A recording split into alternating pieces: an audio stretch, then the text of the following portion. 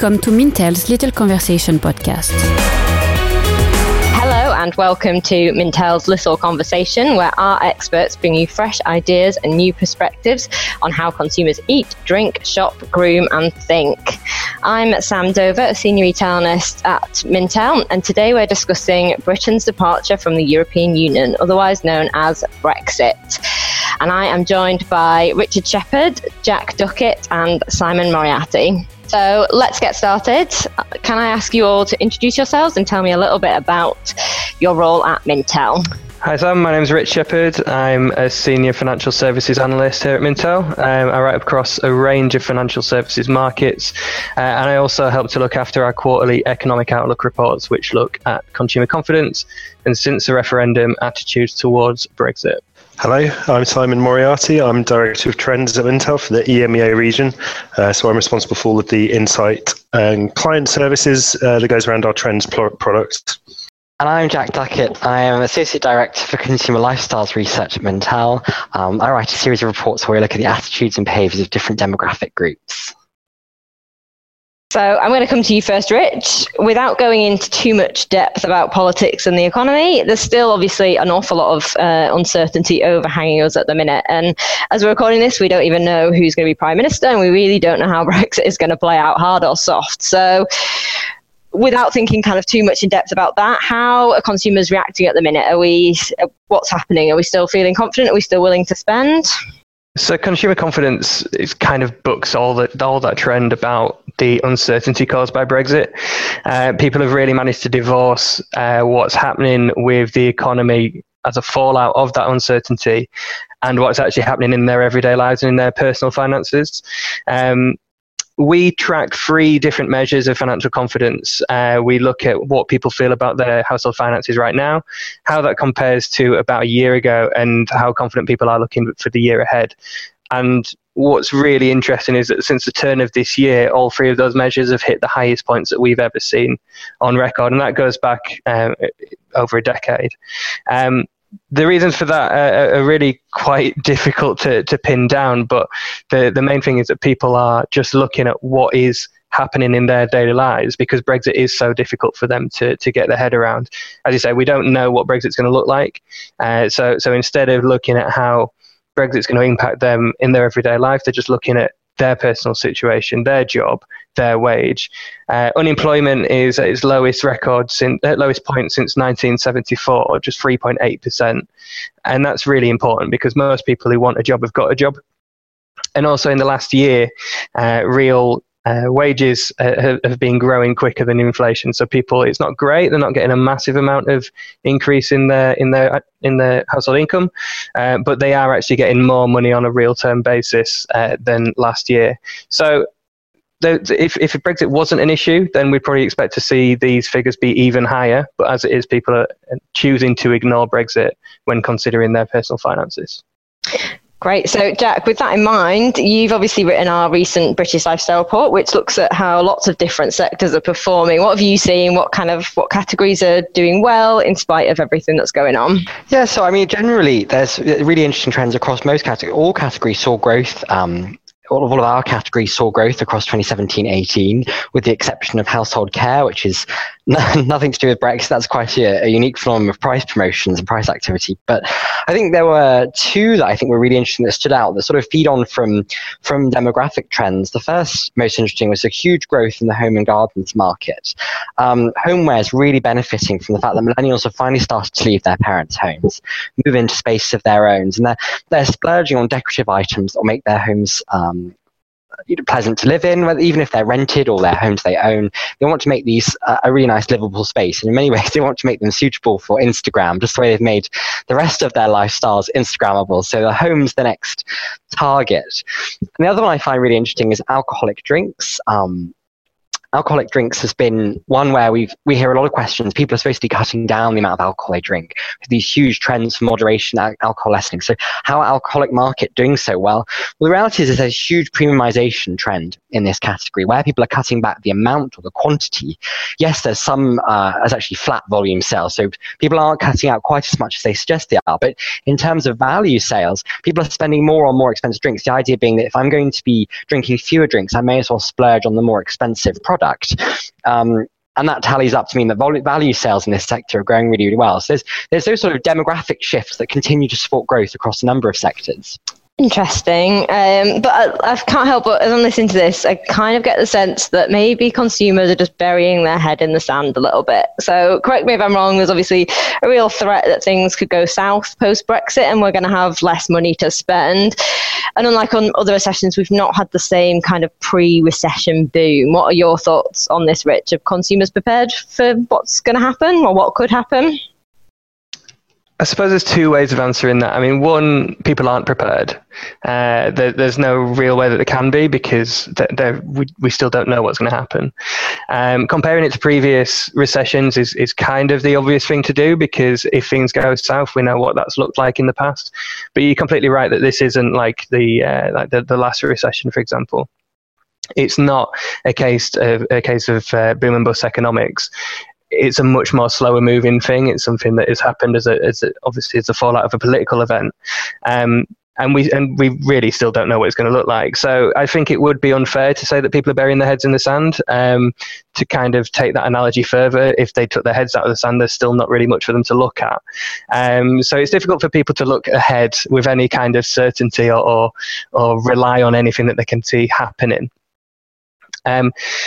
What we have seen, though, is that people are tending to move away from longer term plans, particularly in the credit market.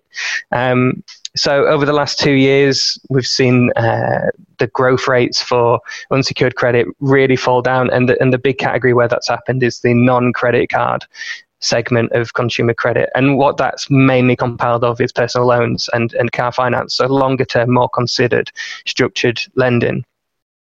In November 2016, that was at its highest point, around 12% annual growth. And since then, it's really dropped down. And the latest figures from the Bank of England show actually it's fallen down to about 6%. So while there is still growth in unsecured credit, people are going to it less than there were in the last couple of years. And it's slowing down that market. But in terms of Brexit and people's attitudes towards it, there's two ways of thinking about it, and one is the one in the media where people are split into two camps, and one is Uber Remainers, and they just want to stay in the European Union, and then there's the other group, which are the Uber Brexiteers. What that misses is the big group in the middle, and they're the people who get lost in that type of discussion. But when we look at our data, when we track people's attitudes towards Brexit, there's a big bunch of people in the middle who don't think that Brexit's going to affect a lot of economic factors. Having said that, people are on the main more negative than they are positive about what they think Brexit will do to the British economy and their own personal finances.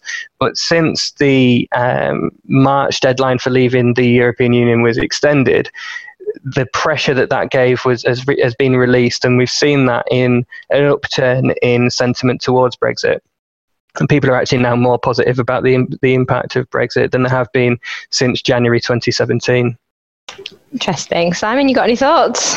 I agree with Richard. It's not about people burying their heads in the sand in the sense of trying to ignore it and hope it goes away, or trying to, just looking after themselves and imagining that everything will be fine, because the idea of preparing for the worst has been around for a lot longer than Brexit.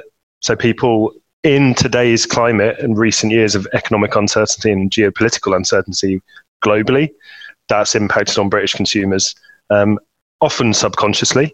And we obviously talk a lot about local issues, domestic issues, but there's been a global shift in consumer attitudes to the future, and there has been a bigger sort of focus on the individual, not in a negative way, not in a kind of selfish way, but people are looking to themselves and looking at what they can get out of life and how they need to behave. So I think they're not burying their heads in the sand, but they are just focusing on what they need to do day to day. And that was the case before Brexit.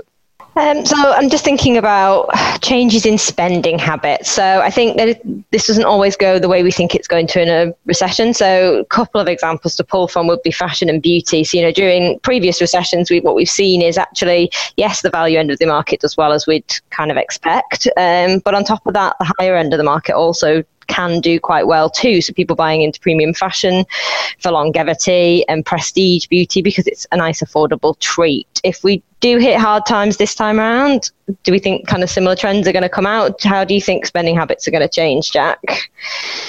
Yeah, I mean, it's quite tricky. I wouldn't have wanted to have predicted which categories exactly would have done well in the last recession. I think what's interesting this time when we talk about preparedness and habit changing is that last time, to use Richard's explanation, was a traditional boom and bust recession, albeit it was exploited by a banking crisis, but it did everything that you'd expect. We went from a very strong financial situation to a very weak one. And so with that came this surge in savvy shopping habits, price promotion hunting, a real awareness of looking for deals, of making sure people got the best out of what's available.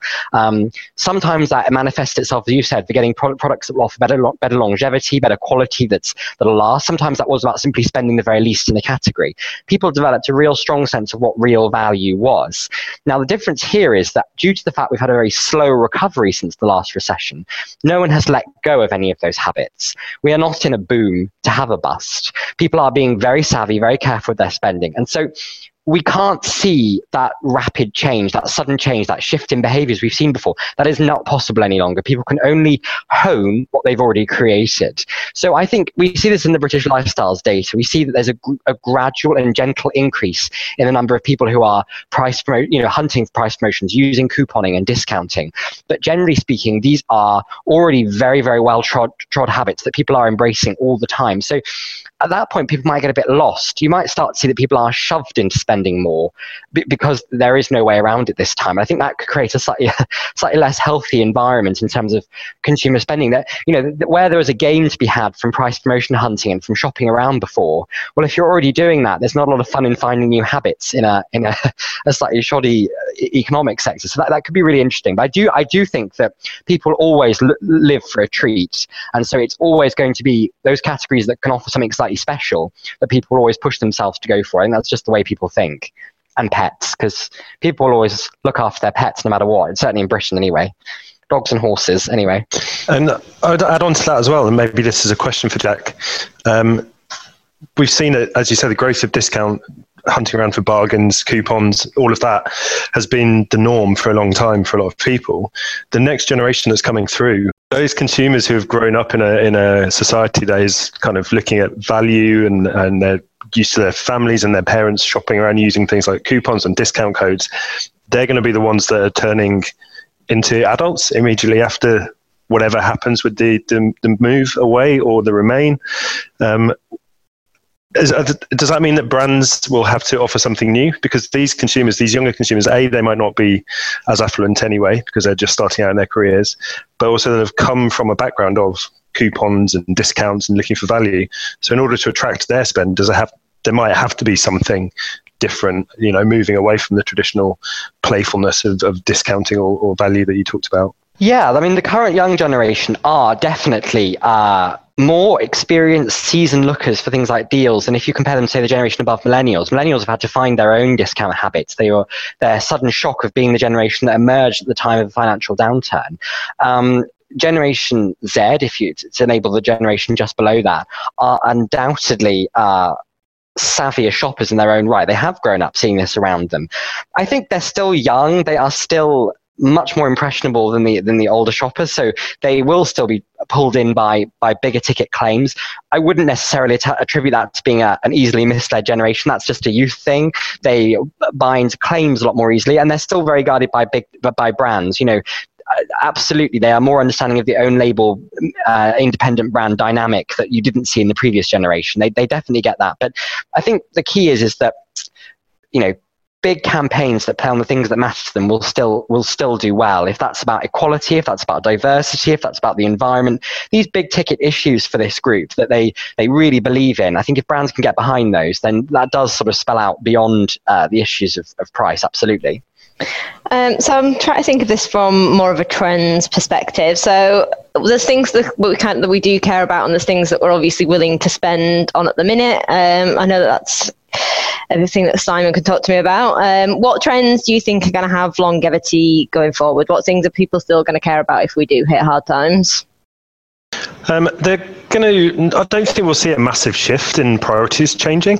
On the day-to-day, it depends what happens economically. There will be perhaps the need to reprioritize spending habits on essentials and things like that. That's a more extreme case. in terms of what people care about, it will be the same. It's the stuff that they have an emotional connection to. So brands that have those emotional connections with consumers, if they are able to maintain those, they're going to continue to do well, be in a stronger position. We're looking, going back to the point I made about individuality, that's a trend that is still emerging and taking shape in lots of different ways. So how that plays out will be interesting, because people still care about family and friends and want to kind of have those connections. And through social media, they continue to build those. But it's also about us as individuals understanding what we want out of life. So I think we'll see people planning ahead more, doing more research into things like education, doing more research into things like new skills that they can learn in their own time. But they'll also be looking for support from brands and from organizations to facilitate those skills. A lot of consumers are looking for experiential. That's going to move.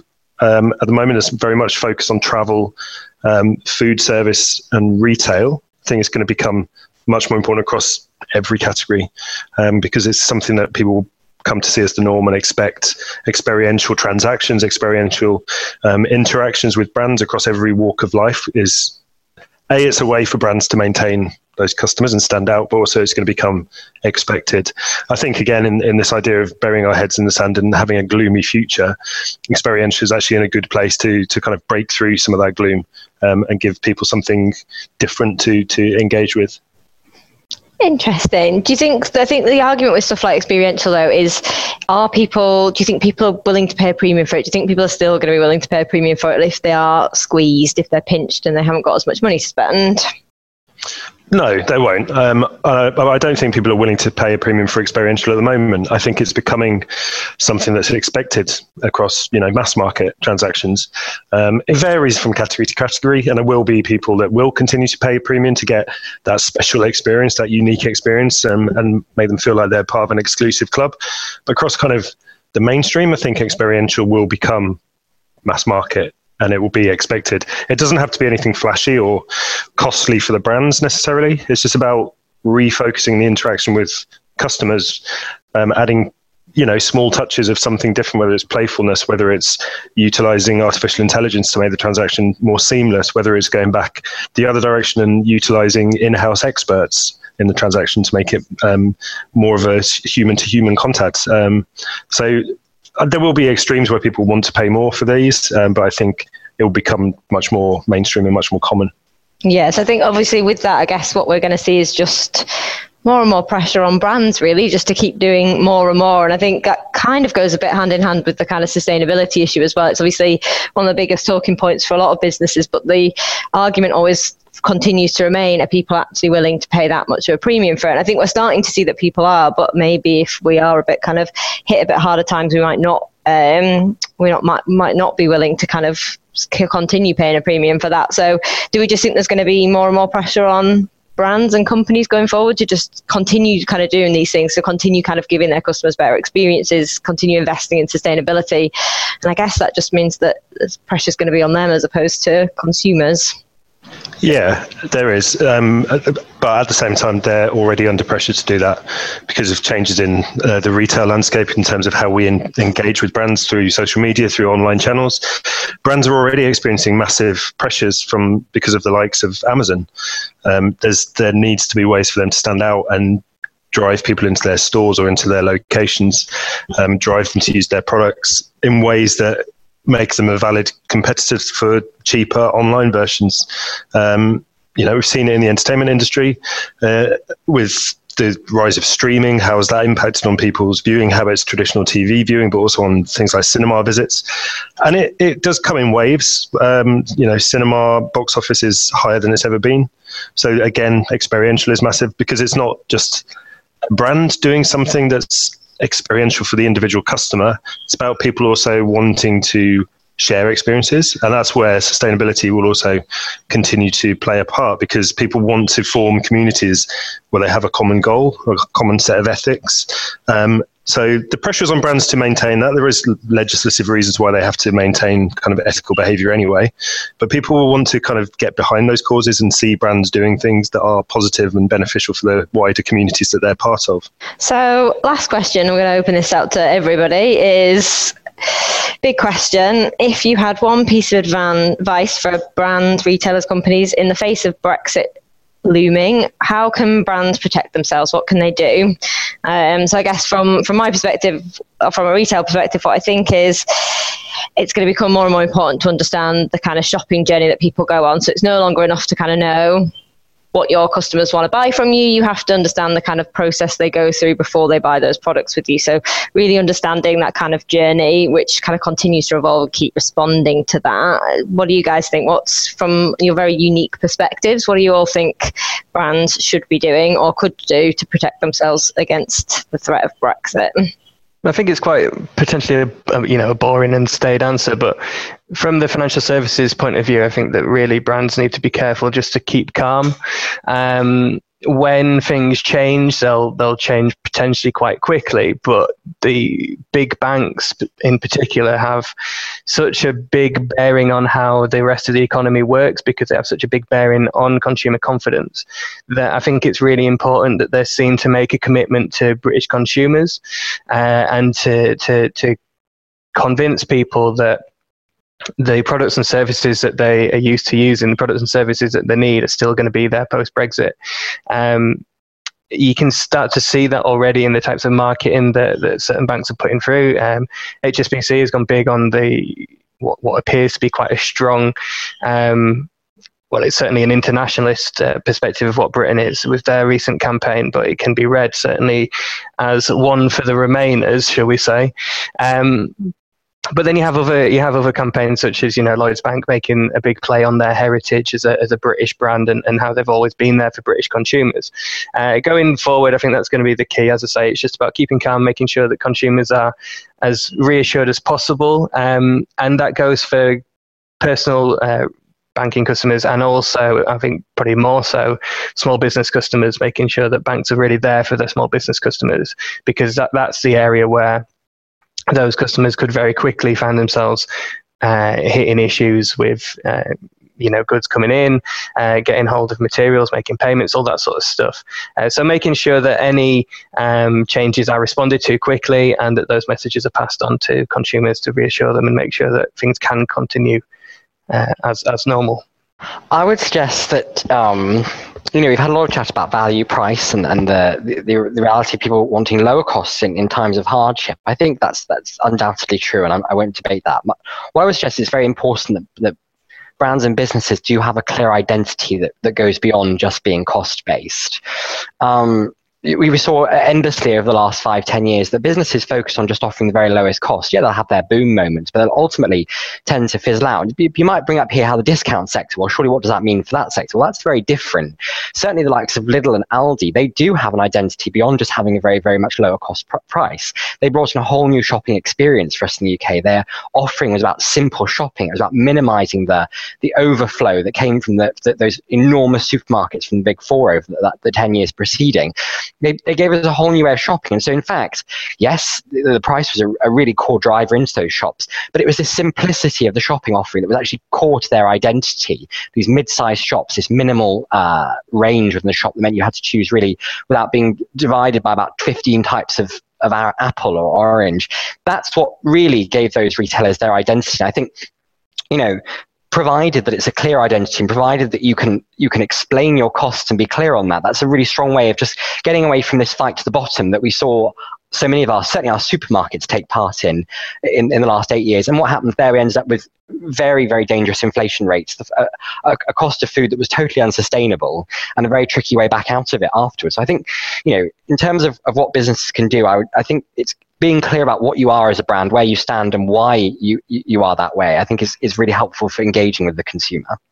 Yeah, I agree with both of those approaches. I think I was thinking along similar lines that I think it's really important that brands continue understanding their consumers, having conversations with those consumers, not just to reassure them about what might happen in the event of leaving or remaining, or talking to them about their own brand identity and cost of products, but having deeper emotional conversations with consumers, making them feel like they're part of the brand, making them feel like they're part of the journey, whether it's product development, whether it's marketing, whatever it is. Get people involved, create those communities, because that will keep longer term, that will kind of cement brands, help them do well over a period of years, and engaging with those communities on a real and transparent and genuine level.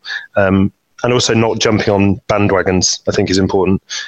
This kind of ties into Richard's point about staying calm. We've seen it already, going back to the ethical side. Don't just ditch plastic because the media is saying that plastic is bad.